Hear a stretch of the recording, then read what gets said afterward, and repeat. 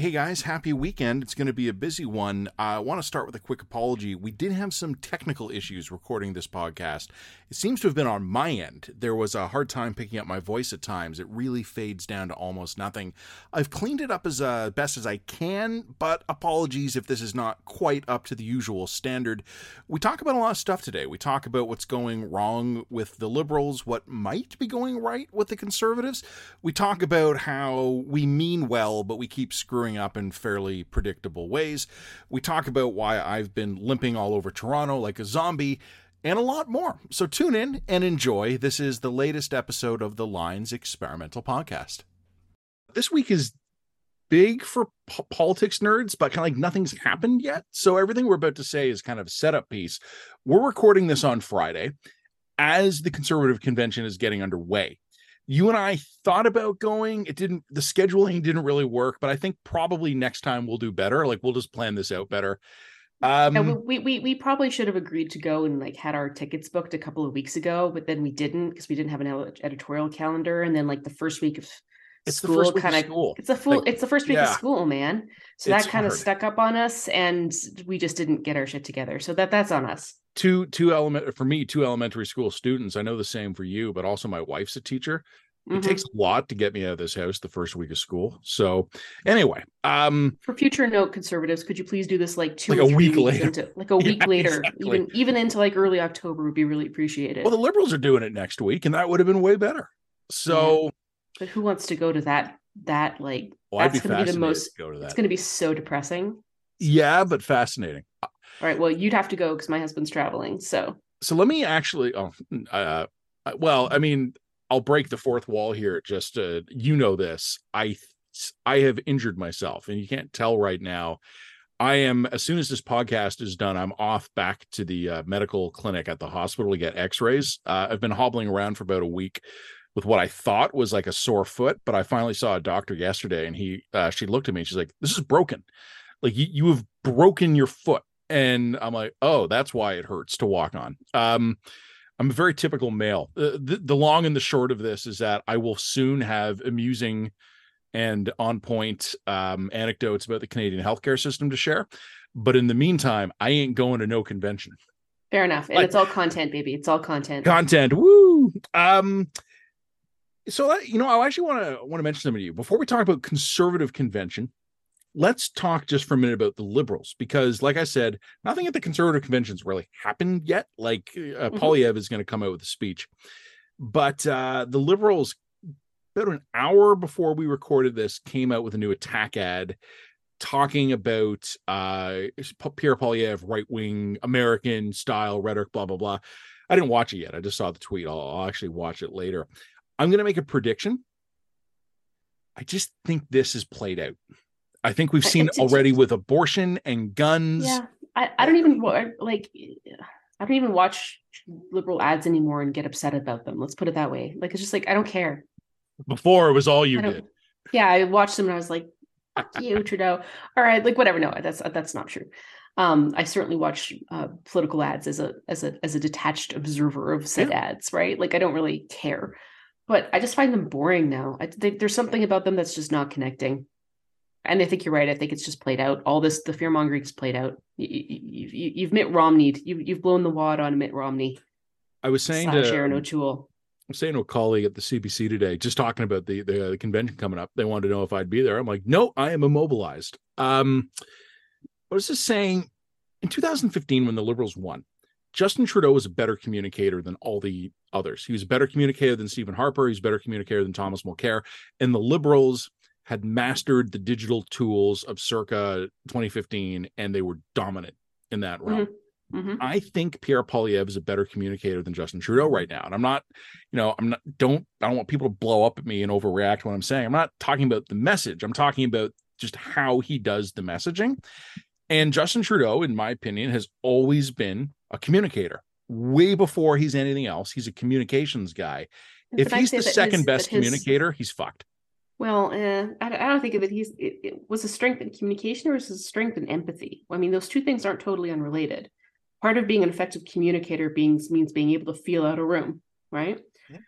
So I think, to be blunt, I think some of his empathy has been profoundly stunted by 8 years in office as it would be, and it's also been limited by the sort of bunker that he's surrounded himself in. So, I mean, you're taking somebody who has an incredible superpower of empathy and you've completely neutered it over time, and that affects the communication skills. They're just not really there anymore. I get the impression of someone who's putting a really good face on a very broken and bitter spirit. Have you read the Althea Raj column that came out kind of to set up the conservative convention yet? No, I haven't. It's worth reading. And the summary is, and Althea, if you're listening to this, I'm not saying this to knock you here. I'm going to summarize the column in one sentence: angry liberals venting. And and what's interesting is that there's nothing unusual about angry insidery types venting about the leadership and the direction, blah, blah, blah. I've written a bunch of those pieces myself. Nothing new under the sun, which is why Althea shouldn't feel picked on here. But I don't know, maybe I'm projecting, but reading it this morning, it was the first time it read to me as something different. It read to me for the first time as a defeat justification narrative, where it feels like, and we all talk about the rats fleeing the sinking ship and stuff. For the first time reading something like this, it read to me as liberals going, we're going to lose, and I'd better start establishing myself as one of the voices of reason who had tried to warn. Up until, like, there was people were, to be fair, you're also doing that on your Twitter account. I tried to warn you, liberals. I have tried to warn you. Yes, I know, no. But now you're doing victory laps around it now. It's funny. I don't think it's a victory lap. What I'm trying to do, and it's funny, a tweet to 46,000 people in this case is really aimed at about 5, maybe 6 people who are useful sources to me. I want them to realize that I'm right, because until they do, they won't talk to me. or all they'll do is argue with me. I need them to get to the point where they start realizing that I'm not trying to like Jedi mind trick them. I'm trying to tell them what's happening to them. So thus far, by the way, I would rate my success as 0. Yes. Who would have thought that you tweeting to try to subtweet a bunch of people about how right you are would be an ineffective tactic of persuasion? It's just one part of a multi-pronged effort. Look, I'm talking to my remaining liberal sources who have dwindled over the years, as you're probably not going to be shocked. One of the things I find interesting, I was talking to a buddy of mine who is a liberal, edging towards retirement now and no longer directly involved with this government, but still active. And we were talking about anger and this notion that I think that some liberals have seized on, that the reason they're getting murdered in the polls right now is because people are angry. And I'm like, well, what are they angry about? It's like, well, social media and the right-wing ecosystem and disinformation. I'm like, okay. Made them angry. Yep. I'm like, okay, I'm going to agree with you. That's a thing.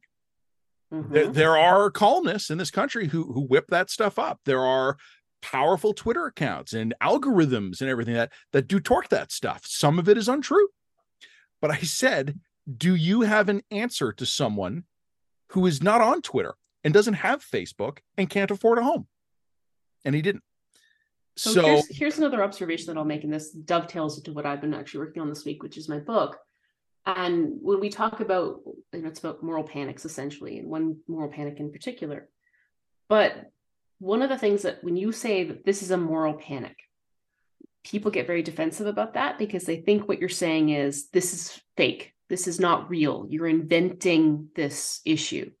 That's not what a moral panic is. A moral panic is an overblown response to a real threat to society. Or even always real or possibly real. Possibly credibly real. If you're going to build a moral panic, you need to be able to demonstrate evidence of a harm that's happening in your community.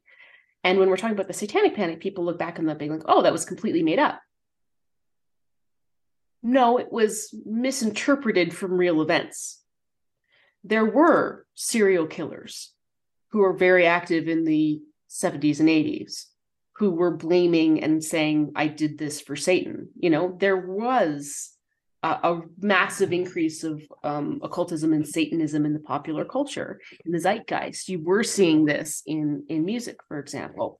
So there were practicing Satanists, very small, very marginal groups of practicing Satanists.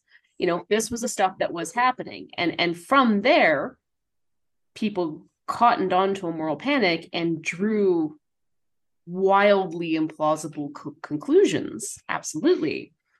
But it was rooted in a real thing. It was, you couldn't get an entire moral panic up and running and say, well, okay, but where's the crime? People were able to point to the crime. They were able to point to examples of this. So this is something that I think people don't understand about moral panics. They don't operate on fictions. They operate on actual threats and actual problems that then are then subsequently misinterpreted or overinflated and polarizing. This is, I think, an analogous to what we're talking about here. Yeah, there's a right-wing ecosystem that's whipping up rage over issues, but that doesn't mean the issues they're whipping up rage about aren't real or don't exist or are fictitious. They're not fictitious. That's the point. They wouldn't be able to whip up rage against them if they were completely and wholly invented. Yep. So you need to understand that. And to some extent, you need to spend time in these ecosystems understanding not just the method of how they're getting people worked up, but what they're actually upset about, and be able to ground that in reality. You need trusted outside voices who can gut check you when you're wrong. Mm-hmm. You need a leadership group on the inside who is able to take the feedback and apply it to strategy. Mm-hmm. And you need a leader who's prepared to change course. And one of the really interesting things that's been happening over the last, I'll call it month, kind of when the polls really began to suddenly change, is that I'm seeing some smart people say, either as liberals or even just observers, saying, it's so confusing. Why aren't the liberals on the offensive? It's so strange. After the cabinet retreat, why wasn't there a housing plan?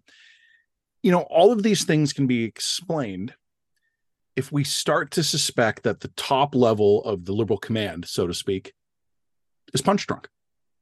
And they're just frozen. And it's been interesting to me to see people who seem to even just discount that as possibility. And this might sound like that I'm criticizing Trudeau or Telford or the PMO, and I don't really mean it in that sense, although it kind of does. Effectively, it does net out to a criticism. But you and I have seen politicians, political teams, political parties, when they're just through the looking glass.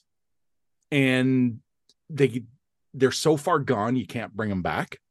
Mm-hmm. And, when the Harper Conservatives were losing in 2015, I don't think they understood why they were losing. I think they understood that they were losing, but I don't think they ever understood why. When the Ontario Liberals were losing in 2018, and I have very vivid memories of that campaign, they did know they were losing, but they didn't really know why. Mm-hmm. And I think the Liberals now understand on an intellectual level, like they can read polls.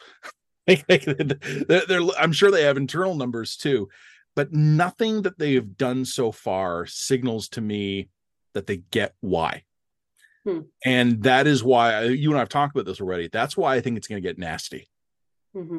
And that's why they're going to fall back on the only tactics they actually have. What if it doesn't work, though? Which is just an interesting hypothetical. Then Pierre is our overwhelming majority leader of the next conservative. Okay, but I meant more basically. Like, what happens, let's say, hypothetically, over the next month or two, the Liberals roll out all the big guns on attacks and negativity, and the polls don't move. Do they just do that for another 24 months? We're going to find out. I don't know. But anyway, we're talking about the Liberals, and we're supposed to be talking about the CPC. I'm curious what their plan B would be. I'll leave it at that. All right. CPC convention. It's a big one, obviously. Yeah, it's the first one with Pierre. It's the last one before the next election.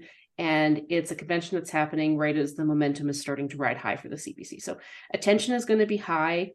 Everyone there is going to be looking for gaffes. All the media, especially the left-wing media, is going to be there and looking for,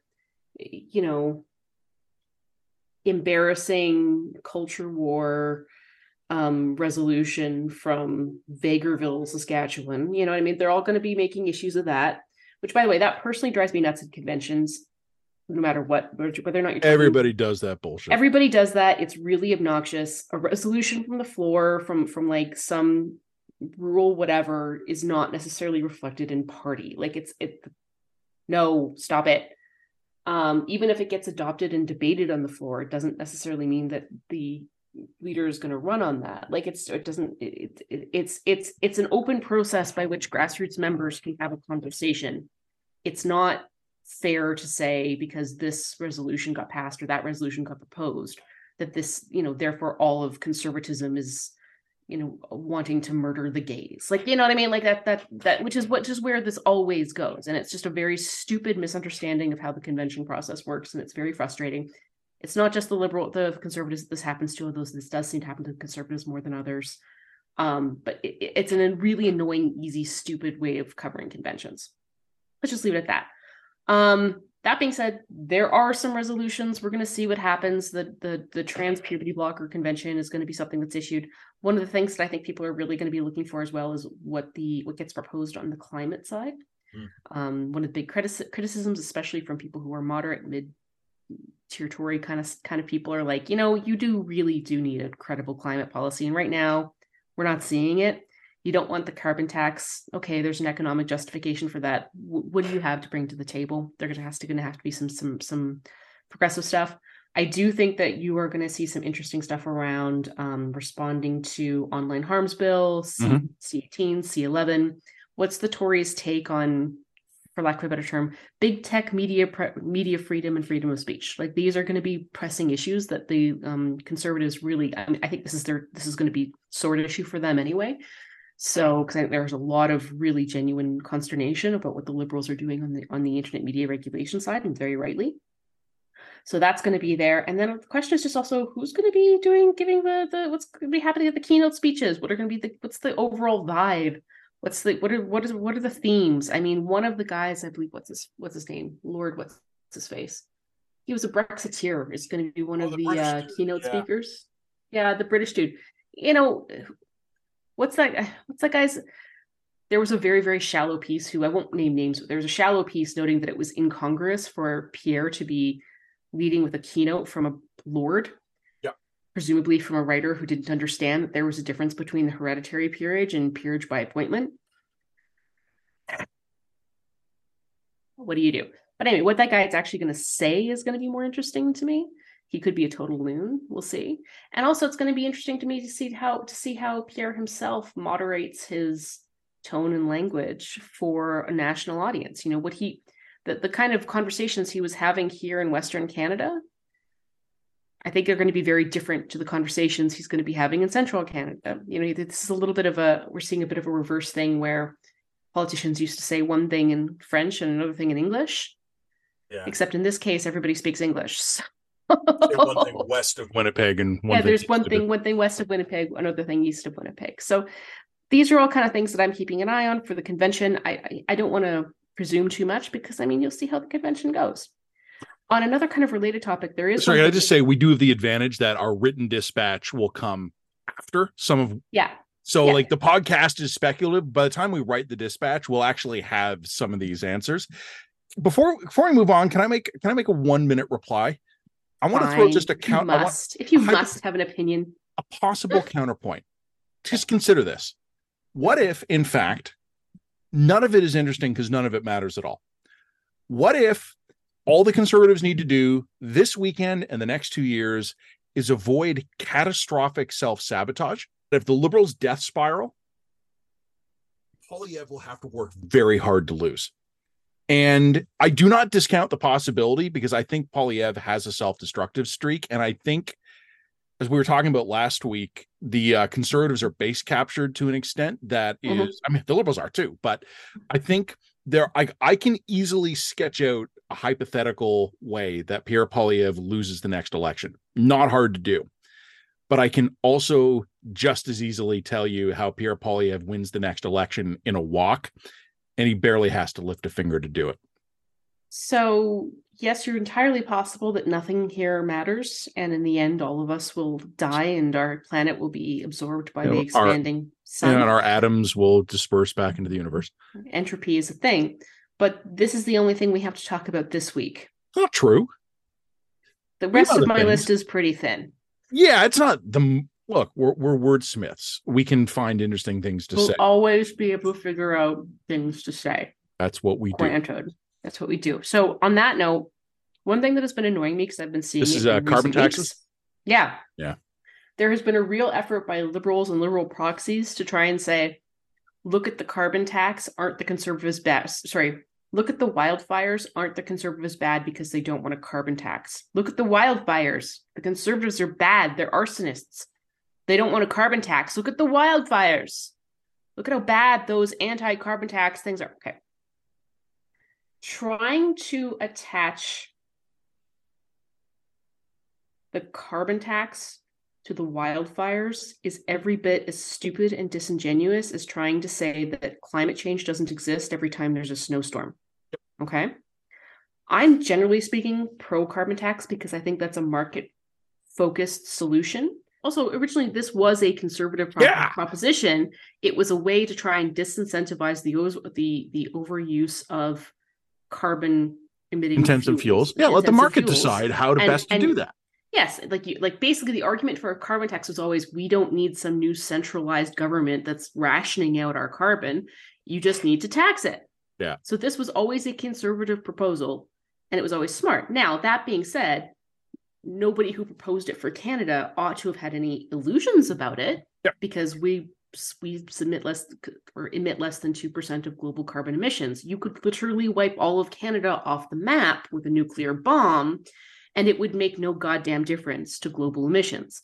But that doesn't mean that gives us a right to be a free rider. We have to participate and show leadership and do our part. It's a moral obligation. It's a moral obligation. But let's not kid ourselves. The carbon tax is not preventing wildfires. Well, 30 times the carbon. Don't get me wrong. Even if the entire world adopted a carbon tax tomorrow, we're still getting wildfires. We're not going to undo the damage we've done on these wildfires. This is now locked in. All right. And that being said, even if all of Canada were to adopt 15 times the current carbon tax and put ourselves back into like a 1910s style subsistence economy, we're still going to be dealing with goddamn wildfires. Stop threatening me with a good time. Like, you know what I mean? Like this is an incredibly disingenuous connection. And like, it's not illegitimate for the conservatives to say a taxation-based policy doesn't make sense when we're in the midst of a cost of living crisis. They can make that argument and come up with better alternatives if they want. I think that that's probably incorrect, but hey, we're in the realm of legitimate policy goals, and calling them arsonists for that, I think, is actually really, it's politics, so I'm not going to talk about wham fair or not, but it's really dumb. Yeah. And it's also one of these examples of liberals sort of sticking to a particular attack point when it loses its salience. I think it has. Oh, that loops me right back to the beginning. The stuff is played out. Also, if you're going to give most people a choice between, smoky August and being able to heat their houses in winter, I'm heating my house. So like, don't frame this as an economic versus environmental trade-off or standoff, because like most people are not going to choose to go back to the unheated mud hut in the middle of the Canadian prairie. Like that's bad framing. You're going to lose on that. I've written about this. I don't know if I've written about it the line actually, because I just became so irritated with the issue years ago. I stopped paying attention to it, but I've written about it in the Post and in Maclean's. Our carbon debates are just grotesquely stupid. Yes. Like they've really brought out the stupid in both parties. And on balance, I'm in line with the liberal policy on this one. I agree with you that it's legitimate to talk about timing and rates and all this stuff. But yeah, no, I think this ties into a bigger climate issue. Do you remember like last year when I was struggling to write a column and I just gave up on it eventually? Mm-hmm. I think there's been a failure in our climate debate to have an honest discussion about prevention versus mitigation. Yeah.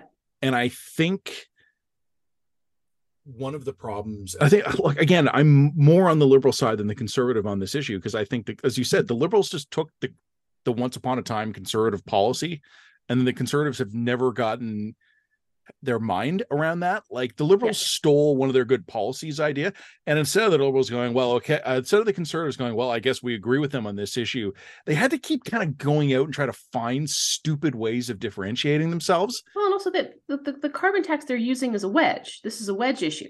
It's they're going to attach this to the cost of living increase, even though the actual impact of the carbon tax on the cost of living is not huge. It doesn't matter.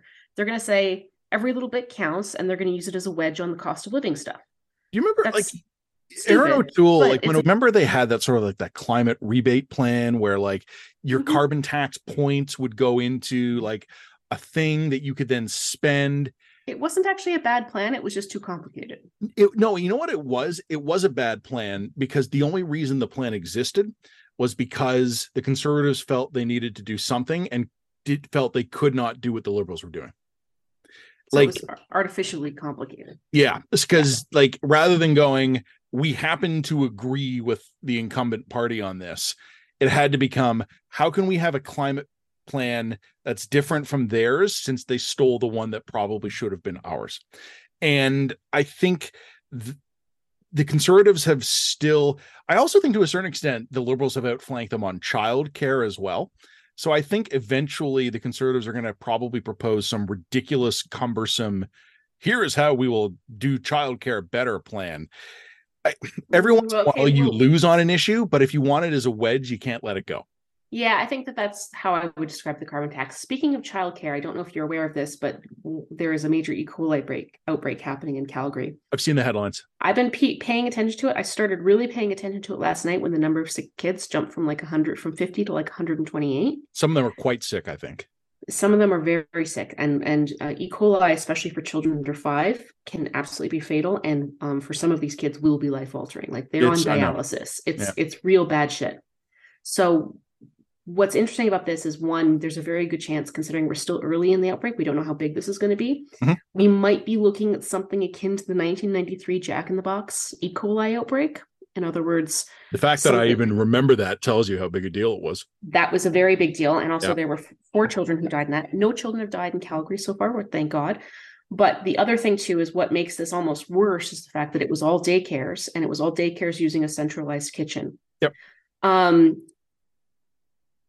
I want to put a pin in that because we still don't have enough information about those daycares. We don't have enough information about what happened at that kitchen. Was it just a terrible mistake? Were there corners getting cut? How sick are some of these kids going to be? We're still about a week out from having more of that crucial information, but we're on the verge of this becoming potentially an international story, not just a national story, because it's actually so significant. Thank God my own kids are not in those daycares. So I'm just going to put a pin in that, because you tweet or put on Facebook that your kids were okay. My kids are fine, yeah. But I mean, if this turns into as big a story as it might, I mean, we're right on that fence right now, that might reopen a conversation around childcare in this country that will have political implications. I hadn't thought about that, but yeah, could. Well, why were these daycares relying on a centralized kitchen? Why was that centralized kitchen? I mean, I don't know this, but maybe it was cutting corners. I mean, equally outbreak of this level, that doesn't happen by accident. Well, that doesn't happen unless there's pretty significant issues. So what led to that? Like, we're going to need some actual real investigative reporting into this, and it's going to be a longer term issue than I think people are appreciating, especially if some children wind up dead, which of course is every parent's nightmare.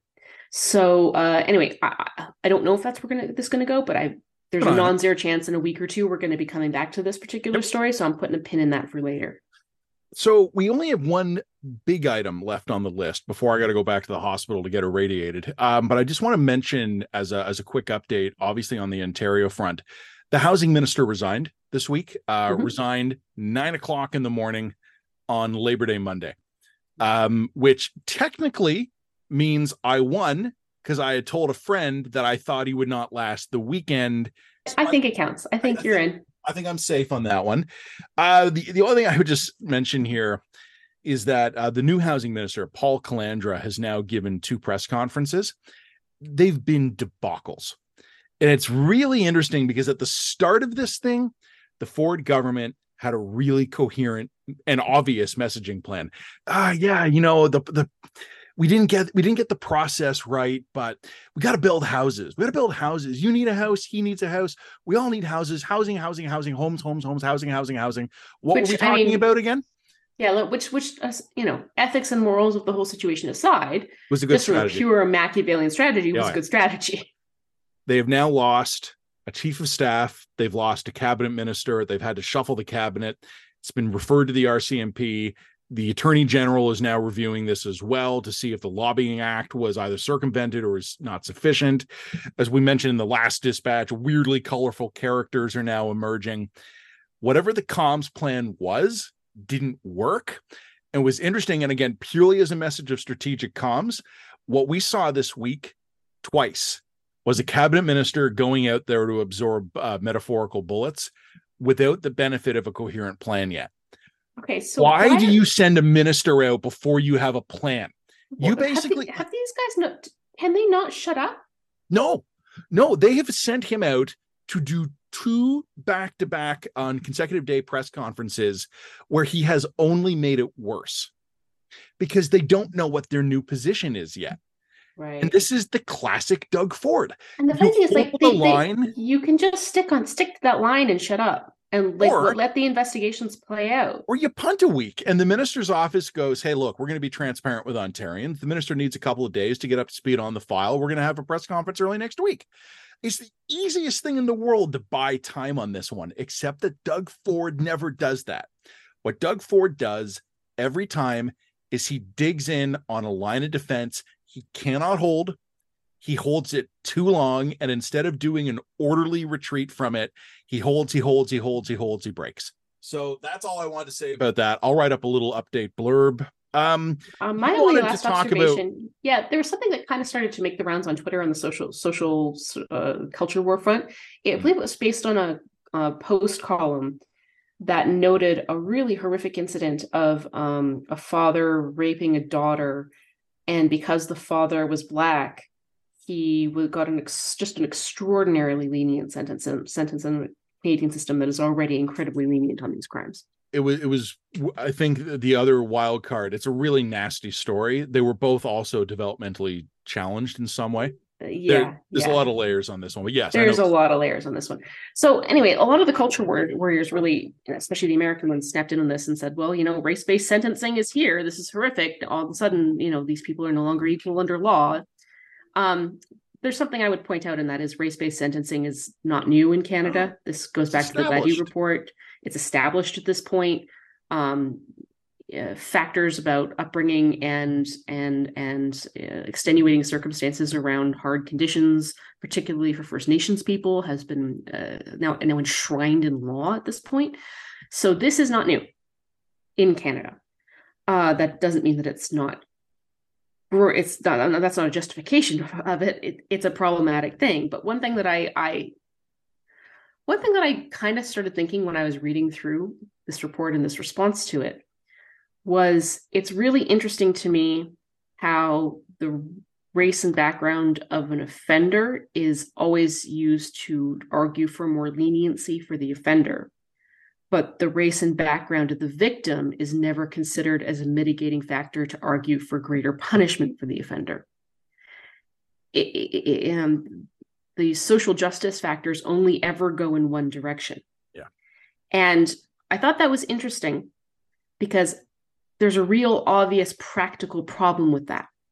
And that is the vast majority of crimes of this nature, incest, obviously, domestic abuse, assault, most murders are not actually things that happen between racial groups. Most of them happen within racial groups. And for some extent, there's a real obvious answer for that. It's because close contact.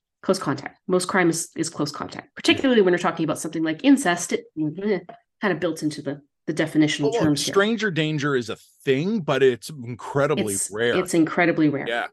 So if you are creating a justice system that has enshrined leniency for people of certain backgrounds and ethnicities into the system, then what you are also doing is you're creating a system whereby the victims of certain crimes are also going to be Almost incredibly always. almost always disadvantaged, or Yep. they're going to find that their access to justice is always their ability to punish their perpetrators and have watch their abusers be served sentences and go through that legal process is going to be mitigated. You can't have one without the other. This is the problem. You can't buy more social equity. You can't try and like trade off more social justice in one half of the justice system without inherently causing race-based inequities to occur on the other side of the equation as well. And in 20 or 30 years, where somebody's going to do a study and they're going to say, when white women got murdered, the perpetrators served 20 years to life. And when women of color got murdered, their perpetrators served, 6 years minus time served. And they're going to use that as more evidence of white supremacy in the system. Clearly, the criminal justice system is favoring, the lives of white people over non-white people, when in fact, what it will be in this case will be an effect to try and mitigate the impacts of white supremacy by being more lenient on offenders who are not white. I don't remember. And this is just, to me, it was almost comic. It was almost darkly comic, because I was just like, oh, okay, so we're just perpetuating white supremacy no matter what you do. Like, I mean, like the ride never stops here, guys. Like that's what it is. So anyway, I kind of wanted to address the issue from that perspective, because I thought it was a really interesting problem. First of all, you're right. I agree with every word you just said, especially that it's not new, because I was a pretty rookie cub op-ed section editor at the National Post. I don't even want to think about how many years ago this was. And we were getting op-eds about not just the philosophy or the ethics of the Gladue ruling, but some of the which Gladue, so if people don't know, if you are an Indigenous offender in this country, the historical circumstances of Indigenous people are a mandatory thing for a judge to consider when establishing sentencing. And not to add more, it's basically to go, you are a product of genocide and intergenerational trauma and all that stuff. So I object to that. Which is fine in principle. And then you realize that, okay, then you have a First Nations offender go off and kill 11 people on his reserve. Well, see, that's exactly it. Because first of all, I don't even like the principle of it. I don't believe in race-based justice. But what I really think the problem is here, you mentioned the reserve. You're almost literally right. So it's one thing to look at this and to go, in a hypothetical case where a black person murders a black person and receives a lesser sentence, or an Indigenous person murders an Indigenous person. I'm just talking in bulk hypotheticals here. You could look at it and say, well, that victim had a discount applied to the value of their life, and the toll of their suffering.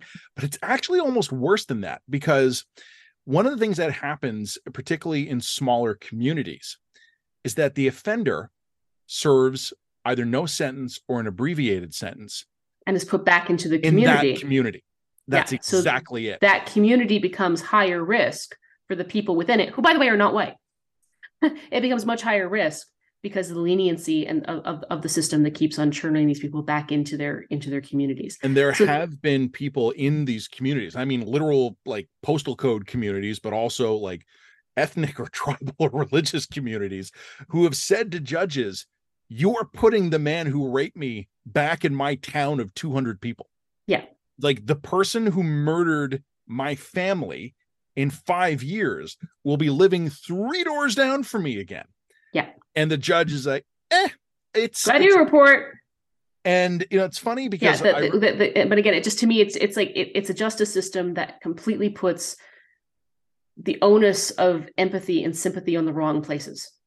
I believe, these issues are real. Like systemic issues are real. Intergenerational trauma is real, but we're not breaking the cycle. We're just pushing it onto a different person. Yeah, we're perpetuating the systemic issues and the cycle of trauma and the generational trauma by refusing to consider the systemic issues faced by the victims.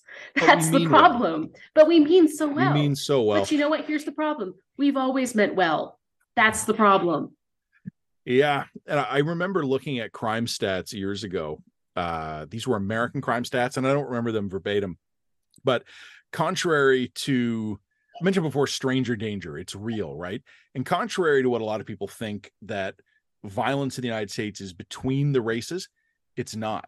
If you are white and a victim of murder in the United States, and again, I'm rounding these numbers off because I don't remember them specifically. And if you're a black person who gets killed in the United States, there's about a 90% chance that it's a black person who killed you.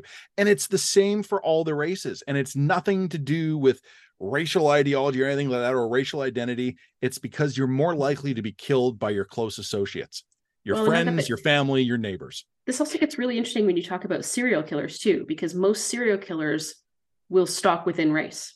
Yes. Not all. There are exceptions to this. There have been exceptions to this, and some serial killers are just killers of opportunity. Yep. But generally speaking, serial killers have mommy issues, and they're looking for versions of their moms. Like, you know what I mean? What their moms look like. So serial killers tend to kill within their race. So this is a weird thing as well. I mean, this also gets into missing and murdered and Indigenous women. I mean, it's been long sort of the sort of national mythology around missing murdered women was that all of these women were going missing because there were Pictons. Robert Pictons were out there murdering them. Yeah, Robert Picton was murdering some. And no, that's that. I think that's now credible and well established. But the vast majority of women who have gone missing or been murdered that we know the answers to were victims of men in their own communities. Yep. So I don't know. To me, it's just the terrible dark irony of the fact that we're perpetuating all these systemic things now under the guise of, you know, trying to combat the very systemic issues that we're trying to combat. Like, it's because we don't learn any lessons. We never learn any lessons. We never learn. We never learn. We never learn. And it makes us, and it makes the judges, it makes those judges who are, you know, overwhelmingly of a certain class and demographic feel so much better. You know what? So much better about themselves. Sometimes I think the judges, if you could get them off the record, I think you'd be shocked how clearly they see these issues, but the politicians tie their hands. I don't think the average judge sitting on the bench has anything to gain by like perverting justice in the name of more justice, but a politician on a campaign trail does. Maybe. I don't know. Until I see a pretty in-depth study of judges and what their positions on this actually are, I will remain unconvinced of that. Because, I mean, ultimately, they're the ones passing the sentences, right? Well, yeah, so, that's true. On that happy note, I'm off to go get irradiated. Go do it. All right, we'll work out who's writing what. Yeah. Thanks, Jen. Okay. Bye. Bye. Well, that's it, everybody. Hope you have a great rest of your weekend. By the time we get the written dispatch out, we'll have some specific things to say about the Conservative Convention. But for now, take good care, and we'll talk to you soon.